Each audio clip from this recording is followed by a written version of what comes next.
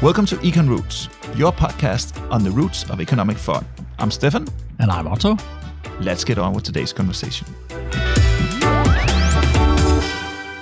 Welcome, dear listeners, once again to your podcast on the history of economic thought, Econ Roots. I am, as always, your host, Stefan, and joined with me, as always, is my co-host, Otto. That's good, Otto. Are you good today? I'm fine. I'm fine. Are you still a little bit sick? Well, yes. I hope it's not going to influence what I'm saying too much.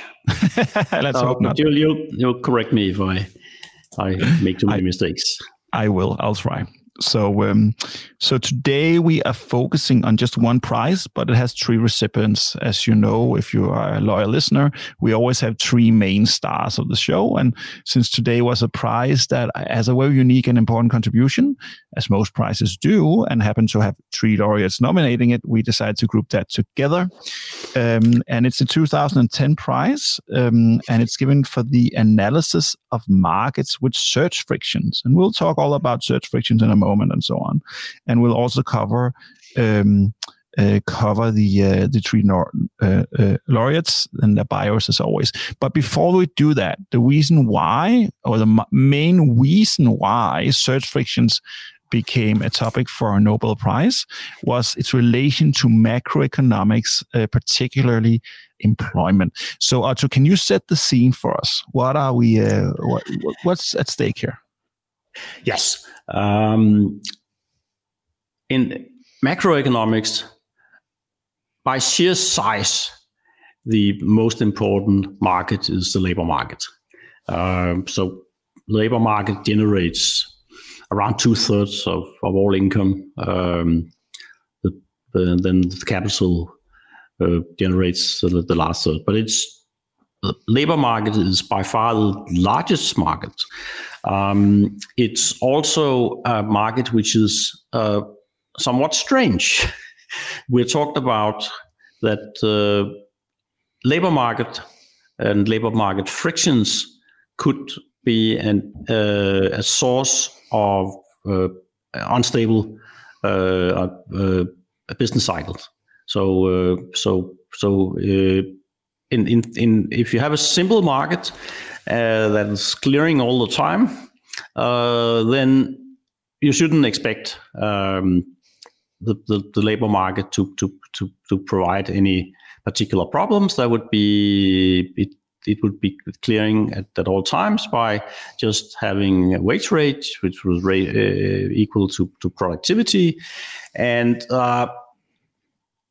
you would have it like if you go to the supermarket mm-hmm. and you some goods are like a perfect market in the sense that all goods are the same. If you want to buy a Coke, you wouldn't think much about taking one bottle or the other bottle because if they have the same size, that's the same product. Yeah. But if you go to the vegetable part of the supermarket, there you would realize that goods are not the same. So if you want to buy onions, they could be very different. And so you have different types, and you even look at the particular product. If you want to buy a steak, it could make a lot of difference which steak you buy. Oh yeah. So and the idea of our laureates today is that the labor market is a market with friction because labor is not a standard good. Oh yeah. So people are more like pears than bottles of Coke. Exactly. Yeah. Exactly. So you would like to match to match specific laborers with specific jobs. Mm-hmm. That could make a difference. Just like the supermarket will try to match buyers of its vegetables. You prefer big onions, I prefer small onions, so we'll we'll choose what we like. The labor market, you wouldn't just replace one worker with the other. There is very few functions, and especially in the modern economy, very few functions where you just have one unit of labor, which is the same in every use. So your productivity, to take you as an example, will differ a lot depending on where you work. Oh yeah. You're a very clever economist, and you work as an economist. Well, thank you, Otto. You'll probably be much more productive than if you were a cook or an accountant. Or I'm just making. I don't know. Yeah. I hear you. So, and even as an economist, you would be different in different jobs. You might not be as good as working as a chief economist in a bank, as doing research and so on. So the idea of matching markets is that you have some friction because people, employers and employees, they are trying to match one another. Yeah. So before we get too much into this, because we also have to just introduce the three laureates. What the issue here is basically, as I hear you, is that choosing is not just something that happens, and it can actually take time, right? So there's differences, and it can take time, and that can have ramification beyond just the act of, the person choosing a job, or me choosing an apple in a supermarket or whatever, right? Exactly. Perfect. Cool. So we're going to talk a lot more about that, because it has a lot of really interesting and fascinating applications in both policy and personal lives and so on. But before we do that, let's just jump into it. So the prize was awarded to Peter Arthur Diamond, who was born on April 29, 1940, and was an American.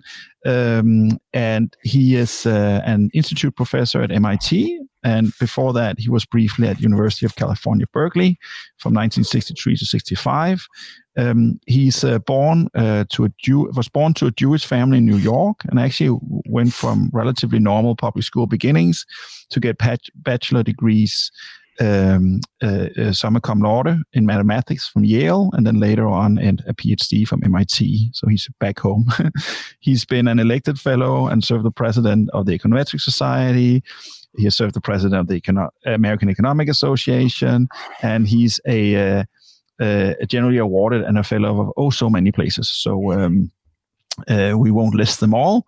You can look that up online if you like. In terms of associations, Ben Bernanke, who got the most recent prize, was actually once a student of Diamond, and Andre Schleifer and Emmanuel Saez, who's both was his doctoral students, and they both got the John Bates Clark Medal, which is given to the best American economist under the age of 40. Personally, he is married to Kate since 1966, and they have two sons.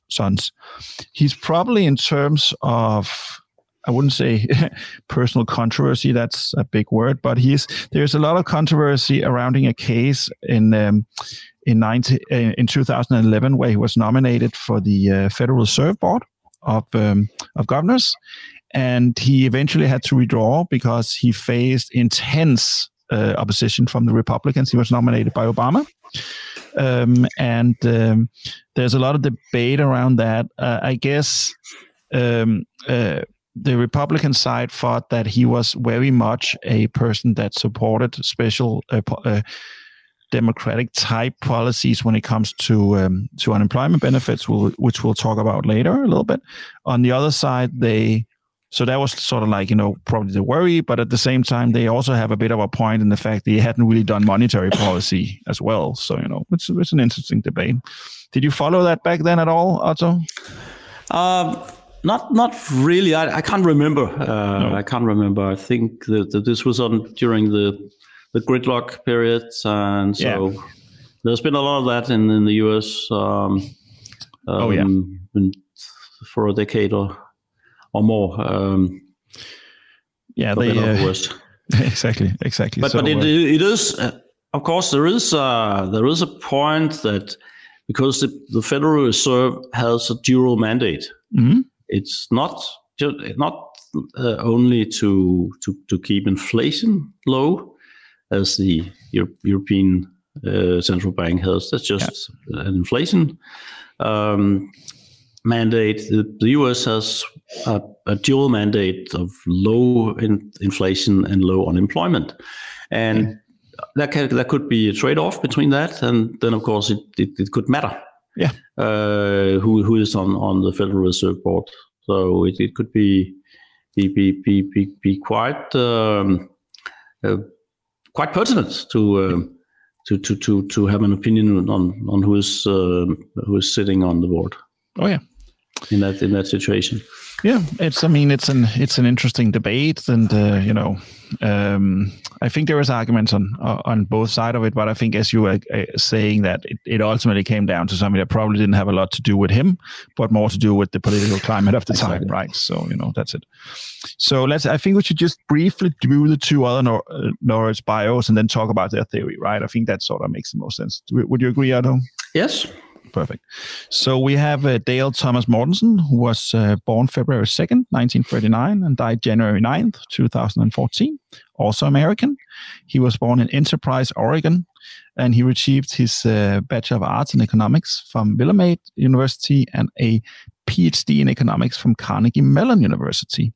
He was the faculty of Northwestern University since 1965, where he was a professor of managerial economics and decision science at the Kellogg School of Management since 1980.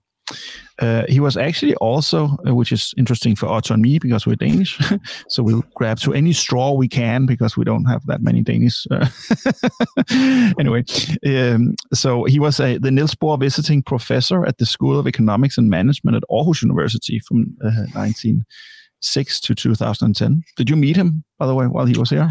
No, I don't think so. I might have met him at a conference somewhere, but it hasn't been much of an interaction I've had with him. No. So, but he is, of course, he has this Danish sounding name.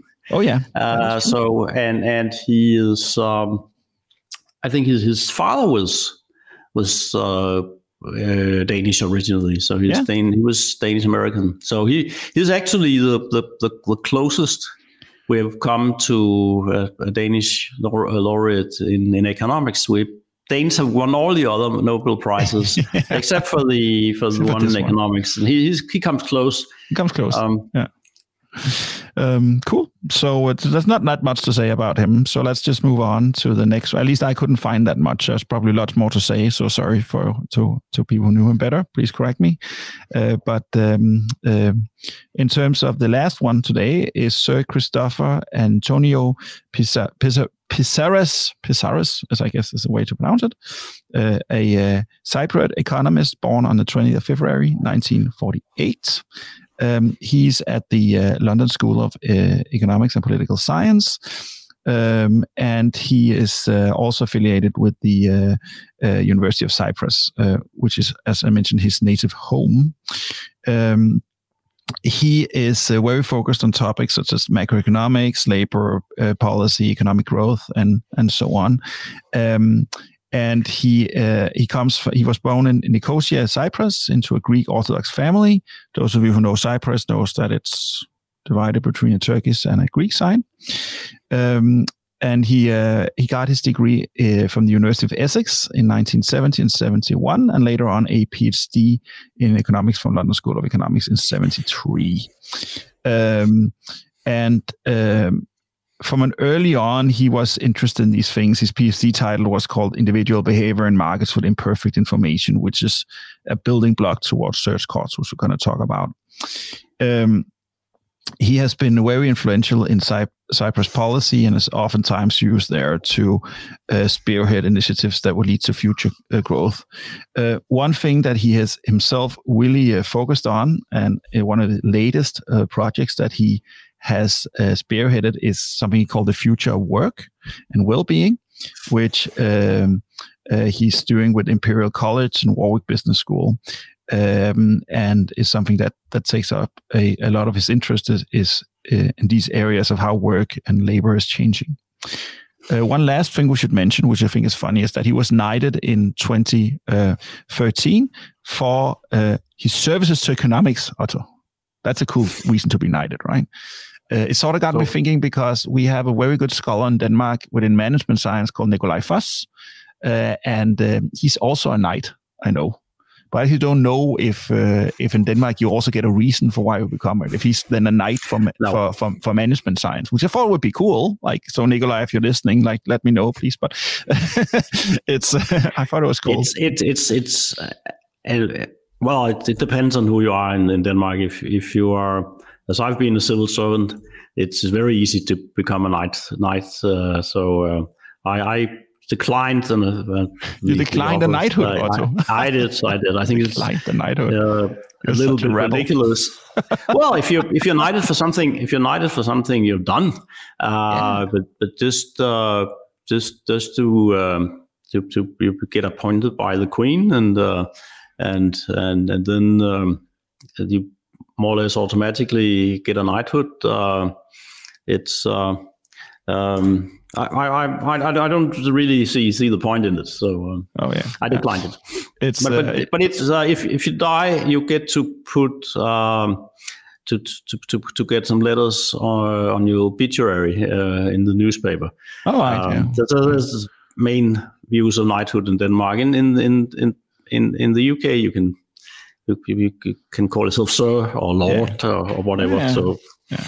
Just like, when you have a PhD and you fly and you can use that doctor term, which is really fun until somebody comes, asks you for medical advice, and you have to say, exactly, I'm not that kind of doctor. To save somebody with a heart attack.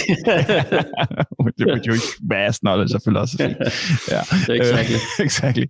By the way, small excuse to our listeners. There's some background noise. I think there's a demonstration down on the street or something like that. I hope it's not being picked up too much. I don't know. So sorry. I don't pick it up. Okay, you don't pick it up, so probably people can't hear it. But just in case, it's not us that's gone wacko. It is funny with those knighthoods. Before we get to search cost, I mean, they're basically in Denmark used sort of like as a as an employee benefit, right, for civil servants. Like at one point, you can't really get above a certain threshold in payment, so you can become knighted. It's people should do a paper on that, like on the incentive value of knighthoods in the Danish civil service. I think it's interesting. Anyway, so let's get back to search cost. So what is the consequence of it taking time matching people with jobs for the macroeconomy, Otto? Yes. It is that you can have frictions. Yeah. And that it could be necessary for if you have a shock to the economy, and you have to change the composition of where people work relative to, or the matching between the labor force and where they work, it could take some time, and that means that unemployment is not always a problem, because the idea of search theory is that you should keep searching, for instance, for a job, as long as the cost of searching are lower than the expected benefits. Mm-hmm. So, for instance, if you want to buy a house, you'll probably look at a lot of houses before you decide, because there's a very high cost of choosing the wrong house. On the other hand, if you want to buy onions in the supermarket, as we were talking about before, probably you wouldn't get that much out of searching, going to 10 supermarkets to look at their onions. So you would probably fairly quickly decide on an onion in the supermarket. Yeah. In the labor market, you would keep searching until your expected benefit is balances your costs out, and that could take some time. So that means that you can't necessarily bring unemployment down very rapidly, because you will have to match the labor stock with the positions. And if you do, you might have people ending up in wrong places, so to speak. And one implication is that you should have the right incentive to search. So it can make sense to have insurance against unemployment, because you could use that insurance as a platform for searching for a new job. Rather than if you didn't have insurance, you might have to take the first job, whatever comes around, and that would be a poorer match than it needed to be. So, but basically, you're down to understanding some of the micro basis for the macroeconomy, and macro has started out looking at relationship between very aggregate numbers, but we had to understand the micro basis for it, and third theory is some of the micro basis for why we have unemployment. And why we have this so-called paradox problem where you at the same time have vacant positions and you have unemployed people. Oh yeah. So and it's part of the problem, right? Yeah. Yes. Yeah. And some matches are not meant to be. Oh yeah. That's also an important point. You shouldn't match every job with every job seeker. No, exactly. I mean, those systems have been tried. They were not successful. Let's just put it like that. Yes, yeah. We sometimes have politicians say, using it as an argument against immigration, we shouldn't allow immigration as long as we have unemployment in our country. And that assumes that labor is homogeneous, that you can just take any labor to fill the job. And if you even assume, which is also wrong, but if you assume that there is a fixed number of jobs, then it makes sense that you should hire the Danes before the immigrants. But in fact, they are not substitutes to one another. Oh yeah, and it's actually very important, right? So we're scratching at some really important thing for modern welfare states. So obviously, a modern welfare state cannot have open borders, because then the welfare state would probably break down. But at the same time, might not be a problem. That might not be a problem. But I'm just saying, like, what the arguments are here, right? Fair point, also. But at the same time, like this idea that you can also have a welfare state with completely closed borders is equally bonkers, right? Because then you're going to need some resources that you cannot get yourself. And I think search theory highlights a lot of those issues in a very easy to understand way. And also there's another aspect to this, and this is, how you design social security and unemployment benefit systems, right? Because you can actually incentivize in such a way that people spend too much time looking for what their ideal job is, right? So let's imagine a system where you were to give, double people's income once they graduate for a period of 2 years. I wonder what that would do to their eagerness to find employment, right? And I'm making a joke now because we, until recently, had that system in Denmark. Now it's down to 1 year. Yes.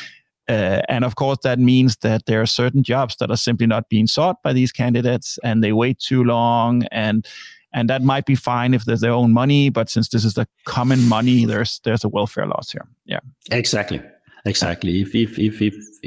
the balance is distorted by taxes and subsidies, you could end up having an inefficiently long or short search period. And in a Danish case, it was certainly clear that a lot of young people who had recently graduated, they were unemployed for much longer than others, because they had this strong incentive to be.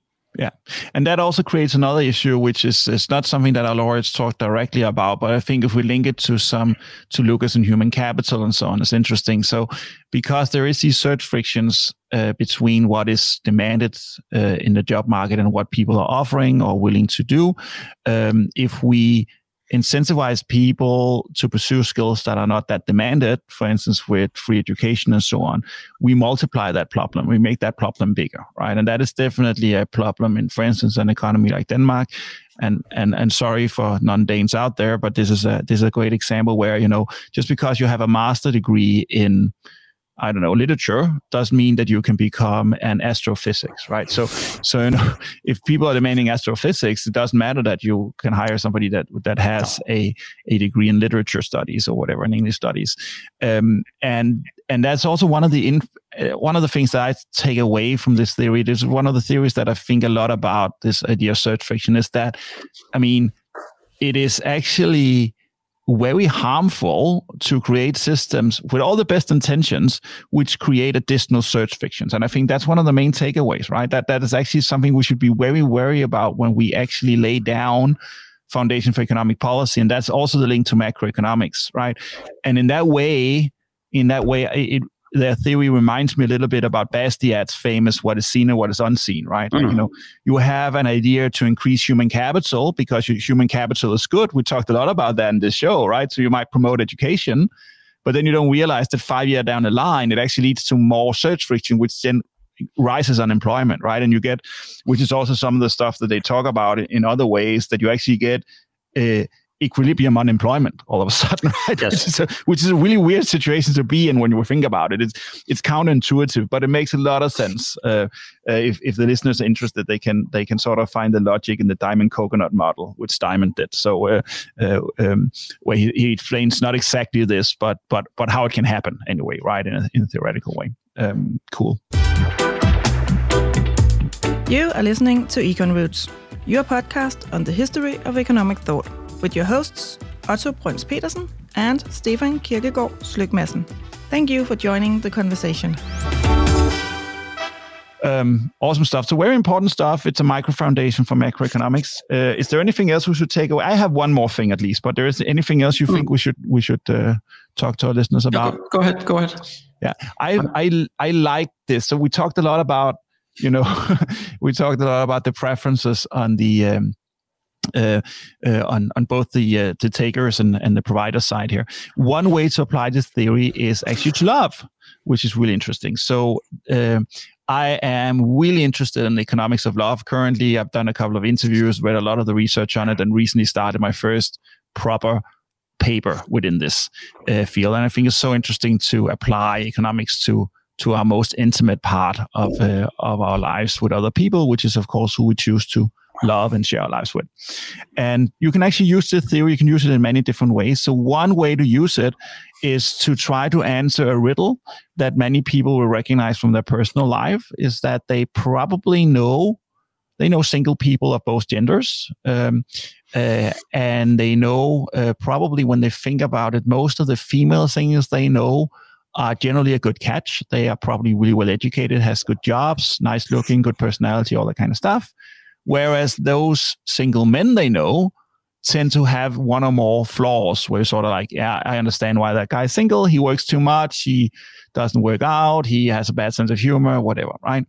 And why is this mismatch, right? And you can actually use this theory to explain that, saying that if you have a preference strategy, saying that you like somebody to meet or exceed what you're bringing to the table in a relation, there's relatively few of them the higher up you go the social ladder. So, if you have a university degree, you earn a certain amount of money, all these kind of things, there's a very small pool of these people, right?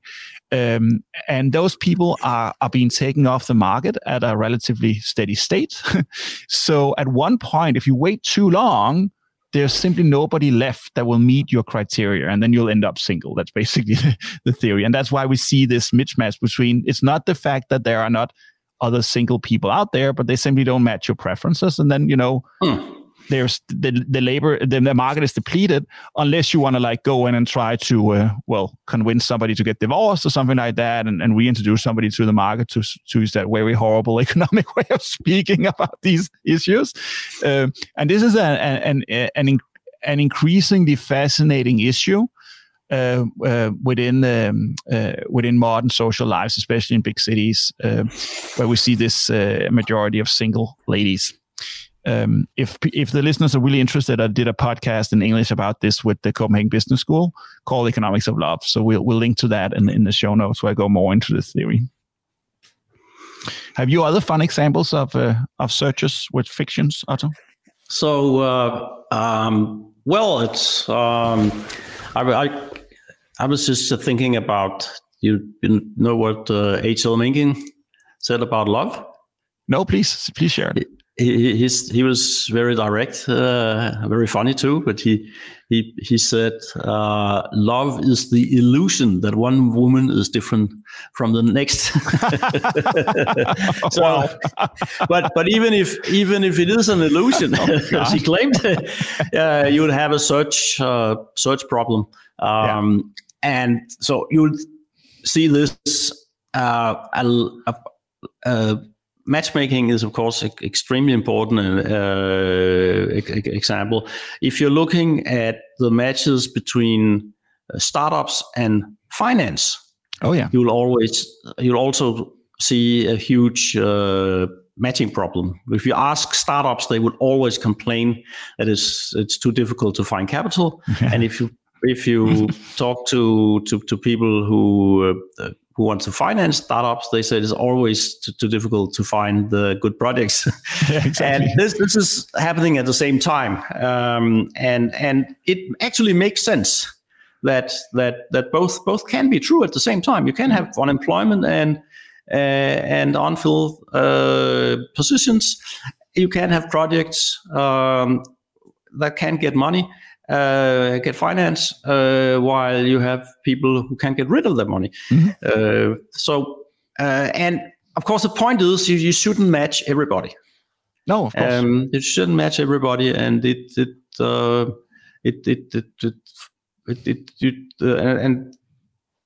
and this is, I think, often overlooked, that it's not a good argument that startups can't find capital.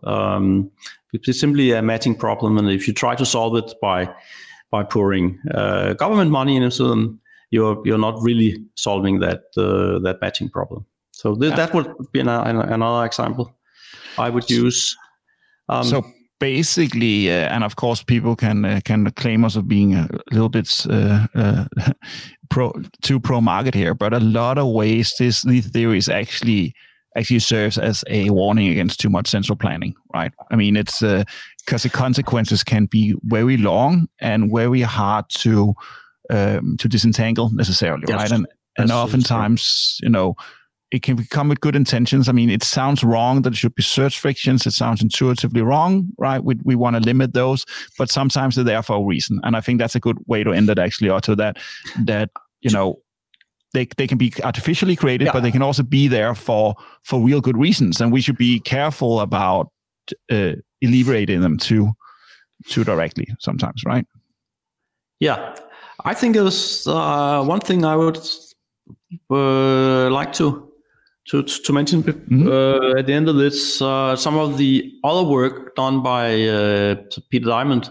Mm-hmm.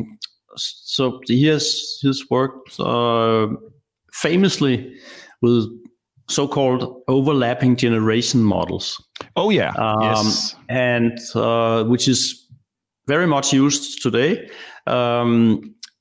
If a lot of problems has to do with decision making over time, how much should be invested now and consumed later, and before Diamond, you would often make the simple assumption that people would live forever.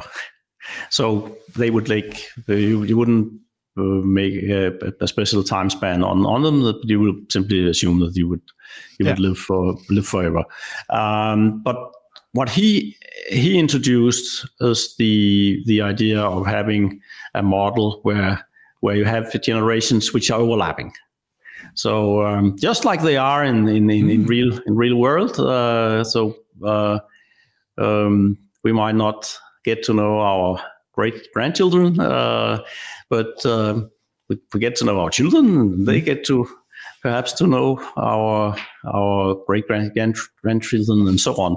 And this, especially if you're interested in distribution over time, which Peter Diamond was or is, then you this has some implications. The idea is if you had a planner who is going to plan over time, how would the planner do that?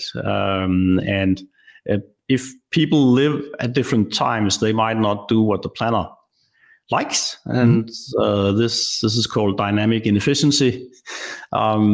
Yes, but basically it is relative to a theory thing that you should plan over time.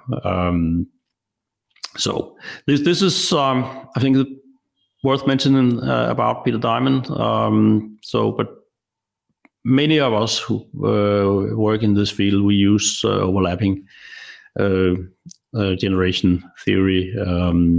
Has provided some new insights, even if you if you're not into dynamic inefficiency. But of course, if you look at modern day welfare state problems, a lot of them have to do with the fact that public finances are not sustainable over time, and especially as the composition of the population changes, we became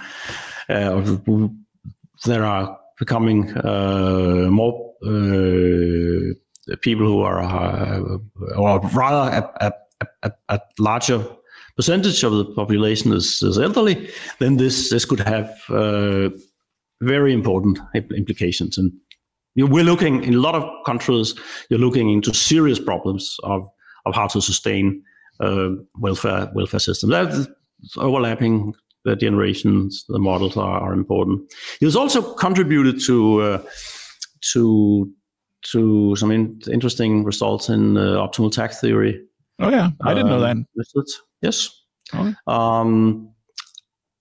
If the idea in optimal tax theory is how should you tax optimally given constraints on your instruments, and of course it's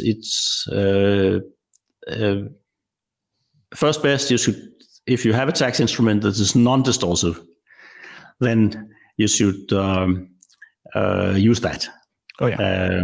And the problem is it's not always that popular. You could always have a lump sum tax that everybody pays the same. That would take care of distortions in the tax system. But what happens if you are only allowed to use distorting taxes? And a very important insight that Peter Diamond was part of proving is that if you're going to distort, you shouldn't distort prices on the production side.